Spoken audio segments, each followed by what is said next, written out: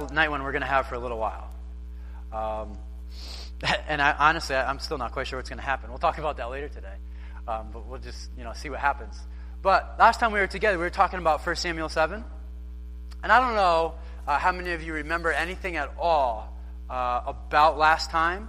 But in 1 Samuel 7, Israel kind of ended on a high note. They actually were doing pretty good. They weren't doing so hot for a little while. But they ended on a high note so much that they all came together as a nation. And they said, Father, we're tired of kind of being one foot in and one foot out. We're going to give up all the false that we own. We're going to give up the wrong ways of approaching you. And they did. They actually took it all out. They got rid of it. Then they went into a fast. And they said, Father, we want to follow you the right way, to know that the way we should have been doing the whole time.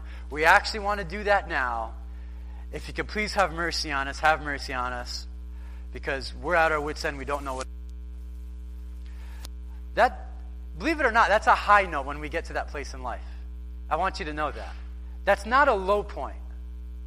That's actually a high point. We've now positioned ourselves to be supremely empowered by our Father. Did you know that? Nobody likes to come to that place. We all kind of want to pull ourselves up by our own bootstraps and kind of make a way and figure it out and be smart enough. And there's some room for, being smart and procedure and ways to do things. But God takes a lot of glory. And He really enjoys when we're really just at our wits' end. We got literally nothing left. And then He says, okay, now what are we going to do? What is your choice now? And He so much wants our choice to be, Father, I have literally no idea. All I can do is trust you. I don't know. It's a pretty powerful point in life. And so many of us, we fight everything that we can fight to get to that place because it doesn't feel good. And nobody likes it. So that's when we ended. So we pick up in chapter 8, and this is maybe 20 to 30 years later. And we're kind of, unfortunately, they're kind of back to their old ways, unfortunately, which kind of stinks. But as my pastor used to say growing up, that when we read the Old Testament and you see what happens with Israel, and you see how they interact and they get to the places they get to, Israel is really just a good picture of our own hearts. Many times it's like the way we act, the way they behave, the way they approach God, the way they're double-minded most of the time, the way they rejected Him many times. They always were given good information. They were supplied what they needed in leadership and things that they needed to do. But they had such a difficult time being all in, being fully committed, and not wavering and staying the course. And that's really just a picture of our own hearts. And the amazing thing is, they didn't live under the empowering of the Holy Spirit that we now have in the New Testament. Which puts it in a whole nother light, really, for them, and a whole nother light for us. We have a tremendous advantage if we choose to take advantage of it. So much of what we're going to read this morning, I only have a couple of things that I wanted to look at. I wanted to ask you this question, because I kind of wrestled with this question. I asked Julie about it, and I couldn't come up with anything good. So I just wanted to ask, just to get your mind going and just kind of think about it. Was there ever anything in your life, and don't answer it out loud, it's just to think about, be rhetorical. We don't want a huge just unveiling of things. It could get weird. So, if you could can you think of any time in life where you really wanted something, you wanted to do it, nobody could tell you otherwise, you were warned, but you said, you know what, no, I'm doing it. I'm just doing it. I'm going after it. That is what I want. That is what I'm going to do. Other people said some things, but this is what I want to do. So I tried to think in my own life. I was like, man, when did I do that? And I don't know. The best I could really come up with in my own personal life was, it's kind of like little things. There wasn't really a lot of things. It was, get my first job. I remember always wanted to have a job. I remember kids at school, 14, 15 years old, be like, I got to go to work. I got to go to my job. I have to get up early, go to this, or after school I got to go work here. And I always thought, 14, 15 years old, I was like, I want a job. That sounds like a mature thing.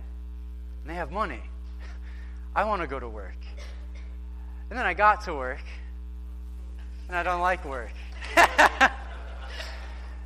and that's probably normal for a lot of people. And then I remember driving. I was like, always, I wanted to drive. And I still like driving. I enjoy driving. I'll just go, and I'll just go for a drive. I don't care where it is. I'll go get lost. I just like that. Julie's on the other end. She's like, that's like stupid. Just go to where you're going. But I remember driving, I want to get my license. Then I get my license, and I start driving. But then, you got to pay for gas. You got to pay for registration. You got to pay for insurance. It's like, that's not really all it's cracked up to be. It's pretty awesome, but like that's a huge sort of cost that comes along with it that I didn't really anticipate. So there's like little things, that I thought about in my life, but I couldn't really pinpoint anything super specific. And I guess I would just, really just thank God and just, for the most part, thank the home that I grew up in. Just, I don't know, for whatever reason at an early age, I just bought in for the most part, not totally, but I bought in for the most part that there's people that are older and wiser, and it's really important that you listen to them.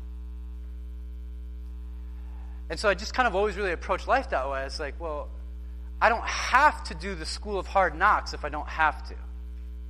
Some people wear that as a badge, like that's all, school of hard knocks. And within that, there's kind of a testimony, but like maybe within that, that's also sort of like letting the world know that you're a super stubborn person a little bit. There's some value to the school of hard knocks because, life is just life and just it throws a lot of things and you learn a lot. Absolutely. You can only talk about things for so long until you actually get in them and do them, right? Then you learn it. So I didn't really have, but maybe you have, like stories or situations, or maybe just one, or I don't know. But maybe there's something there where it's just like, I was warned repeatedly, or people told me, or I kind of knew, but I didn't care. I just did it. And I don't know if you have something like that or a story like that, but I would say if you do, I would encourage you just to kind of reflect on that and just kind of just think about that. Maybe you haven't thought about it in a while, but just think about the situation. Why was it that you wanted so bad whatever it was? Why? And then how come you weren't at all interested in really paying close attention to the things being said around you? And then I would also ask the question, could that happen to me tomorrow? Like, you'd kind of want to know, like, have I grown from that at all? Or am I still kind of the same person, just older in years? It's important to think about those things because, we're going to get to that, right now. We're going to read it. And really, if you kind of had to label their situation right now, and probably again later, and for those of us that can be super stubborn and just go after things just because we want to do it, because we want to do it, because we want to do it, the phrase, that I heard of, and it just reminded me of it, and you may have heard of it before, was, don't confuse me with the facts. You hear that phrase? Don't confuse me with the facts. I've already got my mind made up. I already just want to do it. So don't add the facts to the mix. You're making it harder. And I think about that often. I teach, in a high school, and, much of the way they approach life, unfortunately, is there's sort of a compartment for God over here somewhere. So there's this super low-level acknowledgement of God. It doesn't really permeate anything else. And, most of life they have made up like what they want to do. Just have it made up. And they have all kinds of things made up. Who they want to hang out with, who they want to date, types of jobs that they want to have, clubs they want to belong to, all kinds of stuff. But college is kind of a big one. When college time comes up and they have to apply to schools, and now we're talking a lot of money. So they're like, I want to be a doctor, and I want to be this, and I want to be that, and I want to be this. And then I get asked to write a lot of recommendations for colleges, and I have to type these things up and write them up and give them to kids. And I always ask them, I say, hey, am I supposed to tell the truth? It's always interesting, the responses, depending upon the kid, too. But I normally tell the truth. That's what I do. So we get to this point where I have these recommendations, and I talk to them and say, hey, it's great. You want to apply to all these schools. You want to go to these places. But I'm going to tell you the truth. The truth is you have to pay back all the money you borrowed. That's the truth. So I don't know as far as your schools and what they are. Maybe you'd like to be longer, further away. Maybe they don't have exactly the perfect program. But listen, if the price is right and it's kind of pretty good for what you want, go after it. Because it gets super expensive and you're going to spend a large part of your life after school paying all that back, and it's going to constrain you and paralyze you from doing things that maybe you could do if you weren't in that situation. And that's one of those examples of, don't confuse me with the facts. Because most of the time they have their minds made up. I'm going to whatever school it is, and it's usually some really nice school somewhere that's $50,000, $60,000 a year. They got to borrow, 40 of it in 4 years, and boom, and they got a tab at the end. And then they come back 5 or 6 years later, come visit the classroom. It's great when they come back. Hey, Mr. Murphy, what's going on? Hey, good to see you. And then you ask them, hey, I ask them all kinds of stuff, and we interact with the kids. And then they're like, man, I should have really paid attention to how to fill out a FAFSA, what it meant to have an interest rate, all this stuff. And I just say all that because there's a lot of value, I think, in us, number one, evaluating ourselves as far as what our motivation is behind the things that we want. Like all of us, we want things. Like you're sitting there's some things you want right now. I don't know what they are, but there's things that you want.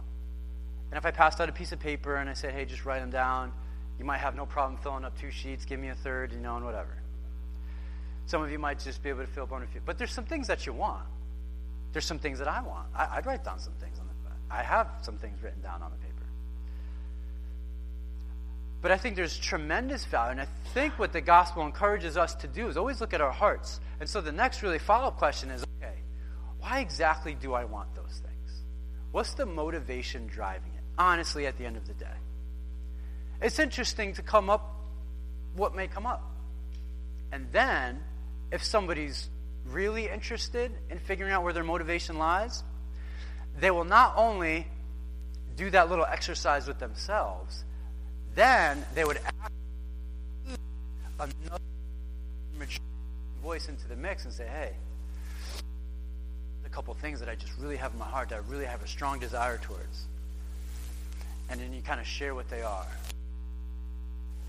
And you also share things like, I think I'm really interested in this because of this. I'm really interested in that because of this. I'm really interested in this thing because of that. And I think my desire is here because of this. And then you ask somebody and say, hey, what do you think? Does that sound like me? Do you think I'm just deceiving myself and I fooling myself? Do you think this is more self-centered? Right? That will really help to sort of streamline a lot of things. Because how many people know we can convince ourselves of anything? And it's also true, you can always find the voice that you want to agree with what you want to agree with. And it's also true that in a church setting, if we get God people to agree with us, that's like the automatic green light. It's like super scary stuff. So I think there's some interesting things, that we can pull out of 1 Samuel 8 when we just take a look at Israel and how they respond. And, hopefully it's helpful to you. We're going to do some communion after that. And then we'll grab some snacks downstairs. So let's take a look. 1 Samuel chapter 8. Don't confuse me with the facts, right? All right, here we go. It says, when Samuel grew old, he appointed his sons as judges for Israel. The name of the firstborn was Joel. The name of his second was Abijah, and they served at Beersheba. So here's the situation, right? The short version is, the way Israel has functioned up until this point, they had one determined leader, and that's the way that it went. They had a determined leader. So they would have, the book of Judges, they would have judges. They had guys like Moses, right? They had Gideon. They had these different leaders, and that's the way it would function. They weren't part of some other type of government. And in this day, a monarchy, where a king was in charge, they never had that. They always had, really, God leading them through one significant person that would sort of be the intermediary. Samuel had been the voice, the leader, the priest, and he had done a tremendous job for the nation of Israel. Amazing job. He's just done really well. So, like, the next in line, the next thought would be, hey, let his sons, like, they're going to be the next judges. I mean, it's coming from his family. He's been, honestly, the best we've had in a really long time. So that was the plan, but his sons, for whatever reason, they weren't doing so well. They didn't follow after the way of dad. And we don't know why. It says in verse 3, his sons didn't walk in his ways. They turned aside after dishonest gain, and they accepted bribes, and they perverted justice. So I'm not sure what happened in Samuel's house. And I know there's a topic for parenting in there, but that's not for today. I don't know how much is, Samuel responsible for. What are his kids like? I don't know how it all plays out. But I can tell you this. Would you say that God is the perfect father? I think probably a lot of Christians would say that. God's a perfect father. Is everybody running to be with their father and be in his lap and be in a relationship? No. They're not. So is he a bad dad? I don't think so. But I think sometimes, parenting and being in that role, the way we judge if we were successful or not, you just look immediately at the kid because, hey, if you're a good parent, then you got good kids. If you're a bad parent, you got bad kids. And that's not a good way to look at it. Not totally accurate. I mean, you got the perfect father, and you got Adam and Eve with the perfect garden, literally everything they ever wanted, and do anything you want except for one thing. What about that one thing? No, do everything you want. Yeah, I want to know the one thing. No, you have full reign. Yeah, tell me the one thing. It's like that's all they could focus on. And he was a perfect dad in the perfect environment. So our kids, and our future, it can be difficult to make a judgment shot as far as how people did parenting when you just look at the kids. I know I'm tempted to all the time at school. I'm like, oh my gosh, this kid, what happens in their home, It's really what I think. But maybe the truth, maybe it is crazy and it's just nuts. Or maybe man, parents are doing pretty awesome, but this kid is there's just things going on. I just don't know. But whatever. That's for another day. But the situation is, Samuel did a great job. He's getting old. His sons won't cut it. Verse 4, all the elders of Israel gathered together and came to Samuel at Ramah. That was his hometown. They said to him, you are old, and your sons do not walk in your ways. Now appoint a king to lead us, such as all the other nations have. All right, I want to show you something. So you got your Bibles. Go to Leviticus 20. So take a left.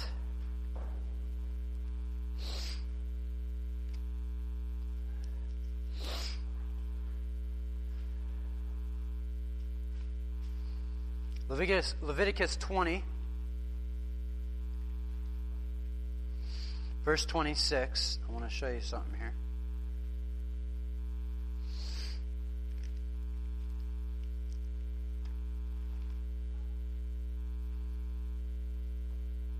And also, Numbers 23. Right? These are probably places you always spend your quiet times in, so it's probably pretty easy to find. I'm just kidding. If you can't find it, just use the table of contents. So we're in Leviticus, what is it? 20:26. And then also Numbers 23:9. Okay? And that wasn't just a drill to see who could get there. That wasn't. It's not the deal. Okay, so Leviticus 20, verse 26, right? That's where we're at. God's saying to Israel, you are to be holy to me because I, the Lord, am holy, and I have set you apart from the nations to be my own. You are to be holy to me because I, the Lord, am holy, and I have set you apart from the nations to be my own. That's what God says to Israel, okay? then Numbers 23:9 says, "From the rocky peaks I see them," is God again talking. "From the heights I view them. I see a people who live apart and do not consider themselves one of the nations. From the rocky peaks I see them. From the heights I view them. I see a people who live apart and do not consider themselves one of the nations."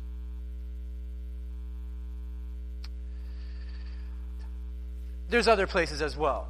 I just wanted to just kind of show you, make the point that it was always part of the plan, and still is. It's always part of the plan for God's people to be different. It's always, always is part of the plan for God's people to be different, to be set apart. And that was also the case here. These guys were frustrated, elders were frustrated. Like, "Samuel, you let us? You're getting old. You can't do it like you've been doing. Your sons are just no good. Listen, just give us a king. That's it." It's interesting, they didn't request it, they demanded it. You with me? It wasn't a request. It wasn't like, "Hey, what do you think about this option? We've been thinking, we're frustrated, we don't." It was, "No, just give us this. Don't confuse me with the facts. Just give me this."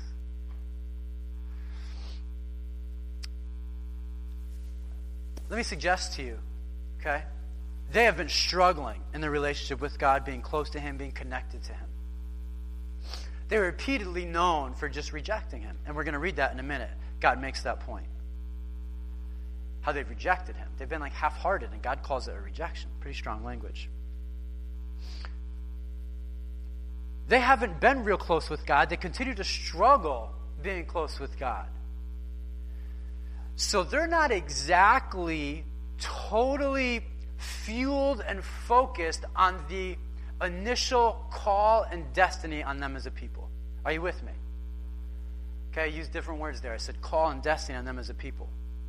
Call and destiny, like God had decreed and declared that they would be set apart, that they would be sanctified, that they would be for Him. That they're not going to look like the other nations. Are you with me? So then they get stressed out, they get frustrated, and they say, "Oh, we want to look like the other nations." Here's what they're saying. Basically, "God, what's our other option? To keep doing what we're doing? Meaning, to keep just trusting you? It's a lot of work. It would make so much more sense, Samuel, if we just had a king in place." And we're going to read in a little bit. Their main focus and desire on that was they could then have somebody, that was their job, was to give them security and to give them protection and give them safety. So they were willing to call off their value and their destiny of that God imparted to them for the sake of security. Are you with me? Security is a pretty tempting thing. I mean, who doesn't want to be secure? And who doesn't want to protect and provide? I mean, it even says in 1 Corinthians 13 that love always protects. Like that's like a thing that should happen.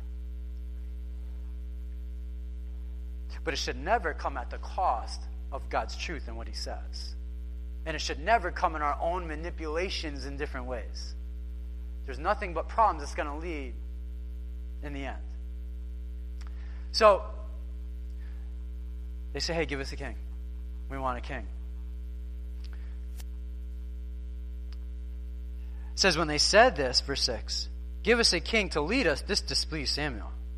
So he prayed to the Lord, and the Lord told him, "Listen to all that the people are saying to you. It is not you they have rejected, but they have rejected me as their king. As they have done from the day I brought them up out of Egypt until this day, forsaking me and unserving other gods, so they are doing to you. Now listen to them, but warn them solemnly, and let them know what the king who will reign over them will do." Interesting response from Samuel.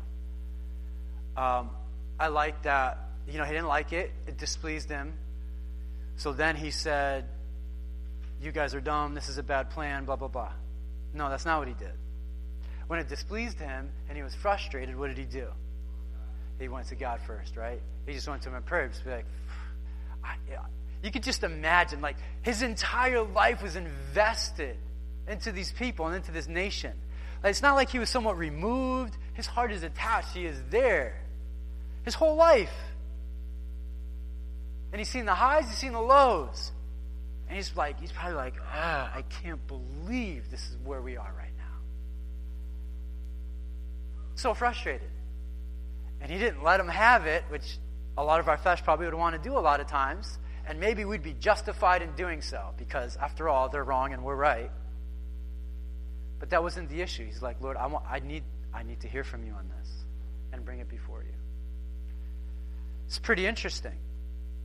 But they were at a place, I just want to make sure we get this point, right? They were at a place to where they would rather have the security of having a person there in place than having a security in the faith of who God is. Are you with me? And I'm telling you, that's like a super common thing right now in this day and age for sure. Happens in church leadership all of the time. All the time. Meaning, there's always problems. People always have concerns. Things always come up. And many times, most people, they just want to run to a leadership, run to a person and say, you pray for me on this. Like, tell me what I have to do. Tell me this. It's the same situation. Because honestly, like, if I'm ever involved with counseling things, which I do get involved in, my first response always is, what have you been praying with God on this? Like, where has your heart been in prayer on this? Because I am not about to jump ahead of what he's been saying and then try and interject what I think should be done. My role and my job, and any Christian leader's job, is to come alongside what the Spirit already wants to do. Not to just reveal it and illuminate it because they're the chosen one. Hear me on this. There's like a bad model out there, like where people think that's the way it should be. And that's not the way it should be. We access the same God, the same Father. And it's true, God speaks through people, but he's not expecting people to be God. And that's what they wanted. They just want to be like, listen, we need this in place. And they kind of have legitimate concerns. I mean, would I want to be a nation of 2 to 3 million people and we don't have an army? It's a little stressful. And you got the Philistines constantly knocking on the door. You got the Amorites right there as well. And they're always a problem. And what are God's fighting tactics? Well, last time they won, it was because he thundered loudly and scared everybody. Another time, they marched around a city and they blew a trumpet. Another time, they had little lantern containers and they shook them. I'll tell you what, doesn't make me feel really good. Like, but what does make people feel good, hey, there's an army in place just in case like a problem arises, we're going to be okay. And like there's a king and he will lead that and he will train them. And I'm not suggesting that it was never in Israel's future to have a king. Because it was, I want to see if I wrote it down. You can write down these verses if you want. In Genesis 17:6, Genesis 17:16, Genesis 35:11, Deuteronomy 7:14 through 20. All of these passages, they refer to a future king that would happen in the nation. So God knew it was coming. Did he want it to happen like this in this situation? Well, obviously not. Because he said, hey, listen, this is just the rejecting me. Like, it's interesting to think about. Like, God didn't want this to happen. Some people are just always caught up on, like, nothing will ever happen unless God wants it to happen. Not necessarily. He can absolutely do whatever he wants in whatever situation. He's God. He's sovereign. He can do it. Does every situation pan out and happen the way he wants? No. Well, why? How come? I don't know, man. We got this fight going on. We got the devil. We got people's choices. The flesh. Like, it's a battle going on. We play a very pivotal role in this whole thing. to be partners with what he wants to do. Because, your kingdom come, your will be done on earth as it is in heaven. It happens when there's sons, daughters, Christians, believers that say, okay, Father, this is what you said. I'm going to speak it. I'm going to live it. I'm not going to give up on it. And then it happens. There's another realm of Christianity that says, well, you said it, so I guess it's supposed to happen. I'll just kind of agree with you mentally, and then maybe it will. I'm telling you, that's not what he had in mind. You won't see that reflected in Jesus' life at all.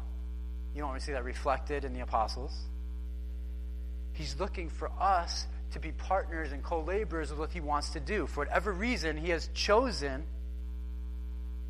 his believers, his children, to bring forth his kingdom on this earth, to bring his love, to bring the nature of who he is, the fragrance of heaven. We're called the aroma, the fragrance of heaven, to bring that here to those around us.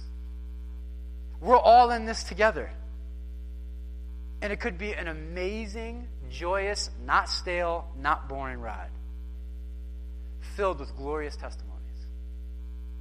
But so much of the church, it's that's reserved for the pastor, that's for the worship person. I don't really do that, and so I'm not gifted in that area, so that's not me. And then man, it's crazy. It's craziness. There's so much work to be done. And Jesus was really clear. He said, listen, the harvest is ripe, but the workers are just few. What did he mean by that? If there was no work involved, what's he talking about with laborers?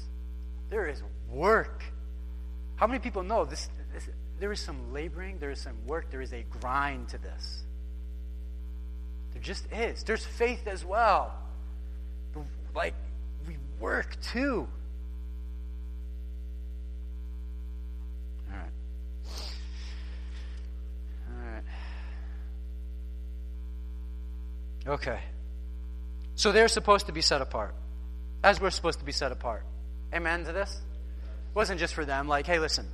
The goal of the church is not to look like everybody else, but then also be a Christian. Amen? The goal for us is not just to look like everybody else, approach life the same way, handle our finances, sexuality, relationship, music, entertainment, do it all the same way, but then just say, I do believe in God, so I'm a Christian and I pray a prayer. Are you with me? That's not the goal. The goal is to be in an intimate relationship with Jesus Christ, embrace the transformation he's bringing in our lives, and then just live for him from that. That's the goal. So should my life, look like a lot of other people that just really could care less about who God is? No, it really shouldn't. And guess what? That's going to get me into some uncomfortable situations. We'll just be uncomfortable at times because I'll think different things and I look at life a different way. I don't think that's then my cue. Hey, listen, preach it, pastor. That's not the time then. But I'll tell you what, for you and for I, it's then the cue and the clue for us to say, hey, listen, for whatever reason, they're not in a right relationship with their father. But express and explain and model the amazing value and worth of partnering with God and doing it his way, and what happens. Are you with me? That's what matters to people. They want to see that God is real, that he is true. If somebody actually followed their way, what would happen if somebody actually did what he said to do? Because most people are just I got to remember what so-and-so said, the way they said it, and then say it to a person because they need to hear it. It's it's not a knowledge thing here. People see right through that stuff and they don't respond to that. They'd much rather be more interested and they'd much rather hear, where have you laid it on the line? Where are you just sacrificing yourself unto God, and where is he coming through faithful? This is the stuff that matters. So we're called to be set apart. Not only the nation, but his own sons and daughters. Just to be set apart from stuff. Uniquely designed for his purposes. Not to shut everybody off, but to also in such a way try and draw them in and see, God is amazing. He's unbelievable. He meets so many things. And you don't do it at the cost of truth. You don't do it at the cost of boundaries. But we do it in a way where the Spirit leads and loves at the center and upholds their value and calls out their destiny. I'm like preaching good right now. And it's not me. It's just I know that and I understand that. Because it's truth for you and it's truth for me. You with me? All right. Okay.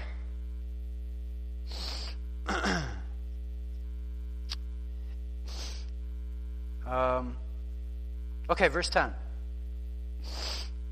So God told Samuel, he said, hey, listen, tell them like what's going to happen. So verse 10. Samuel told all the words of the Lord to the people who were asking for a king. He said, this is what the king who will reign over you will do. He will take your sons and make them serve with his chariots and horses. They will run in front of his chariots. Some he will assign to be commanders of thousands and commanders of 50, and others to plow his ground and reap his harvest, and still others to make weapons of war and equipment for his chariots. He will take your daughters to be perfumers and cooks and bakers. He will take the best of your fields and vineyards and olive groves and give them to his attendants. He will take a tenth of your grain and of your vintage and give it to his officials and attendants. Your men servants and maidservants and the best of your cattle and donkeys he will take of his own use. He will take a tenth of your flocks, and you yourselves will become his slaves. When that day comes, you will cry out for relief from the king you have chosen, and the Lord will not answer you in that day. I don't know, like, don't confuse me with the facts. When you really want your own thing and you're demanding it, it's very hard. It's very difficult. You know, like listening and hearing. It's very difficult to be listening to all that. They probably heard all of it, but I guarantee you they weren't listening to any of it. That's a crazy line at the end. Listen, you're going to get so frustrated at one point, and you're going to go so far in one direction that honestly, God doesn't even want to listen to you anymore. And you would think the next verse would be like, and then they considered their request. Nothing doing. Because when we want something, we just want it, and we demand it, and we just go after it. Verse 19, but the people refused to listen. No, they said, we want a king over us. Then we will be like all the other nations, with a king to lead us and to go out before us and fight our battles. Right? That's the idea at the end of the day. They want some safety and security, and they want it to look like the same way it looks like for everybody else. But the call on your life is to be set apart and have God lead you. Have him miraculously provide for you. And in the midst of that, you're going to grow stronger, your faith will develop, and you'll never be shaken. And they're like, too much work, I don't want to do that. Let's just get a king and an army. Verse 21, when Samuel heard all that the people said, he repeated it before the Lord. Not like the Lord didn't hear it, it's just Samuel prayed it back to the Lord. The Lord answered, listen to them and give them a king. Then Samuel said to the men of Israel, everyone go back to his town. So it's a kind of a crazy exchange, right? Of don't confuse me with the facts. You know, they were just hard-headed. They wanted their thing. They wanted it. They wanted it. They wanted it. It's like, well, I mean, here's what's going to happen if you do. I know, whatever. Like, we'll deal with it when we get there. Everybody say that? Well, I'll just figure that out when, it's whatever. I just want to get it now. It's a problem, right? It's a problem. And did all the kings just pan out horribly for Israel? No, but most of them did. Saul was the guy they're going to get, and we're going to read about that. Then King David, I mean, that's the man, right? I mean, he's the man. You're not even a non-Christian, you know who King David is. Man after God's own heart, right? It was amazing. Then you got Solomon, but then you have a whole bunch of other kings, and the majority of them it was bad. And it just led to their demise, failure, just not a good situation. So, I know from that passage, you know, it just sobers me up in a few ways. Number one, like, am I more demanding with God, or like, am I request-based? Am I open to like things that he wants to do, you know, his way? Or I just see something and go after them and I just say, no, Lord, like, just do it. You love me, just do it. And some people see God that way. It's kind of like a genie. And then if he doesn't do it, then they're oppressed, they're depressed, and they're just like confused. And it's like, and that's just not the way he operates. Certainly another part that resonates with my own heart, maybe with yours, is that we are called to be set apart and be different. Some people are so afraid to be weird. Listen, okay?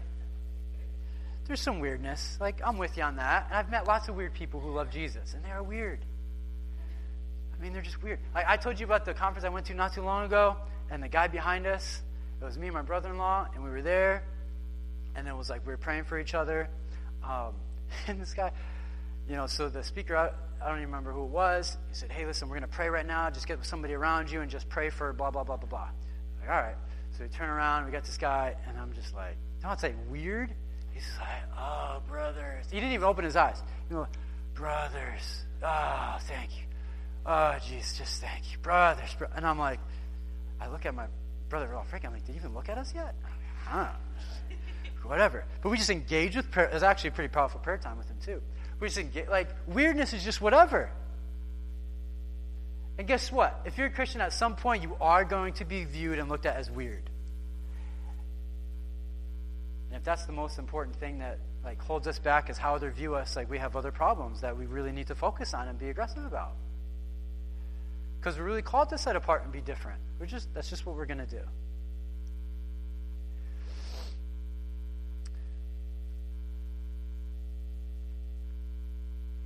And I hope that, another thing that stuck out to me, I wanted to make sure I look at, this whole security issue.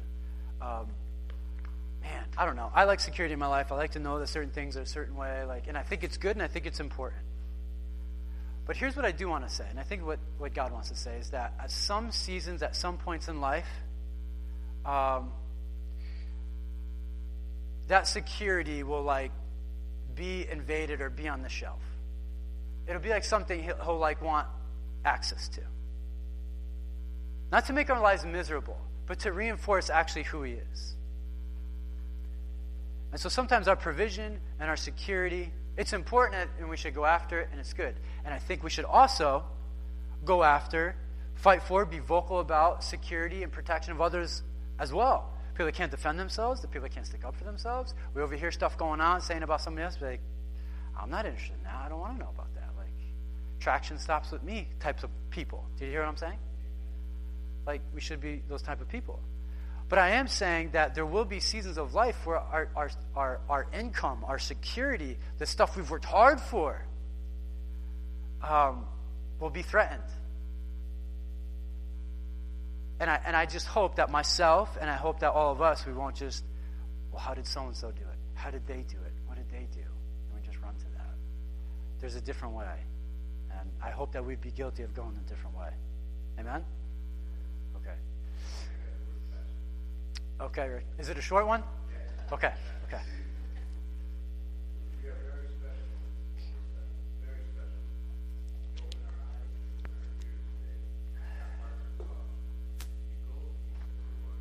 I'll pass it out.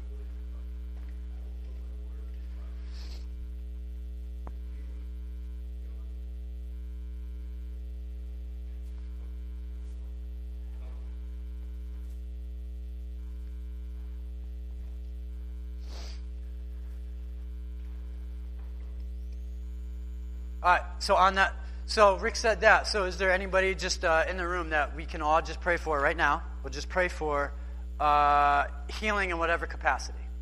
Whether it be physical, mental, whatever, just whatever it is. Anybody that wants prayer for that right now? Yes, no, maybe so. Okay, we got it. All right, stick your hands out toward Leanne. We don't need to know the details. Okay, we're just going to pray for her. We're just going to agree together. Sound good? All right, so Father, we ask for healing in Leanne. Father, you know her body, you know her heart, you know her mind. We ask your Holy Spirit to touch her. We ask your Holy Spirit to uphold her. And we pray for a peace and for a healing on her body and her mind and in her life. Father, may you bring it. May it be undeniable that it's your hand, Lord. We ask for your change, Lord. And I pray that Leanne would find a refuge in your word and in your presence. In Jesus' name, amen.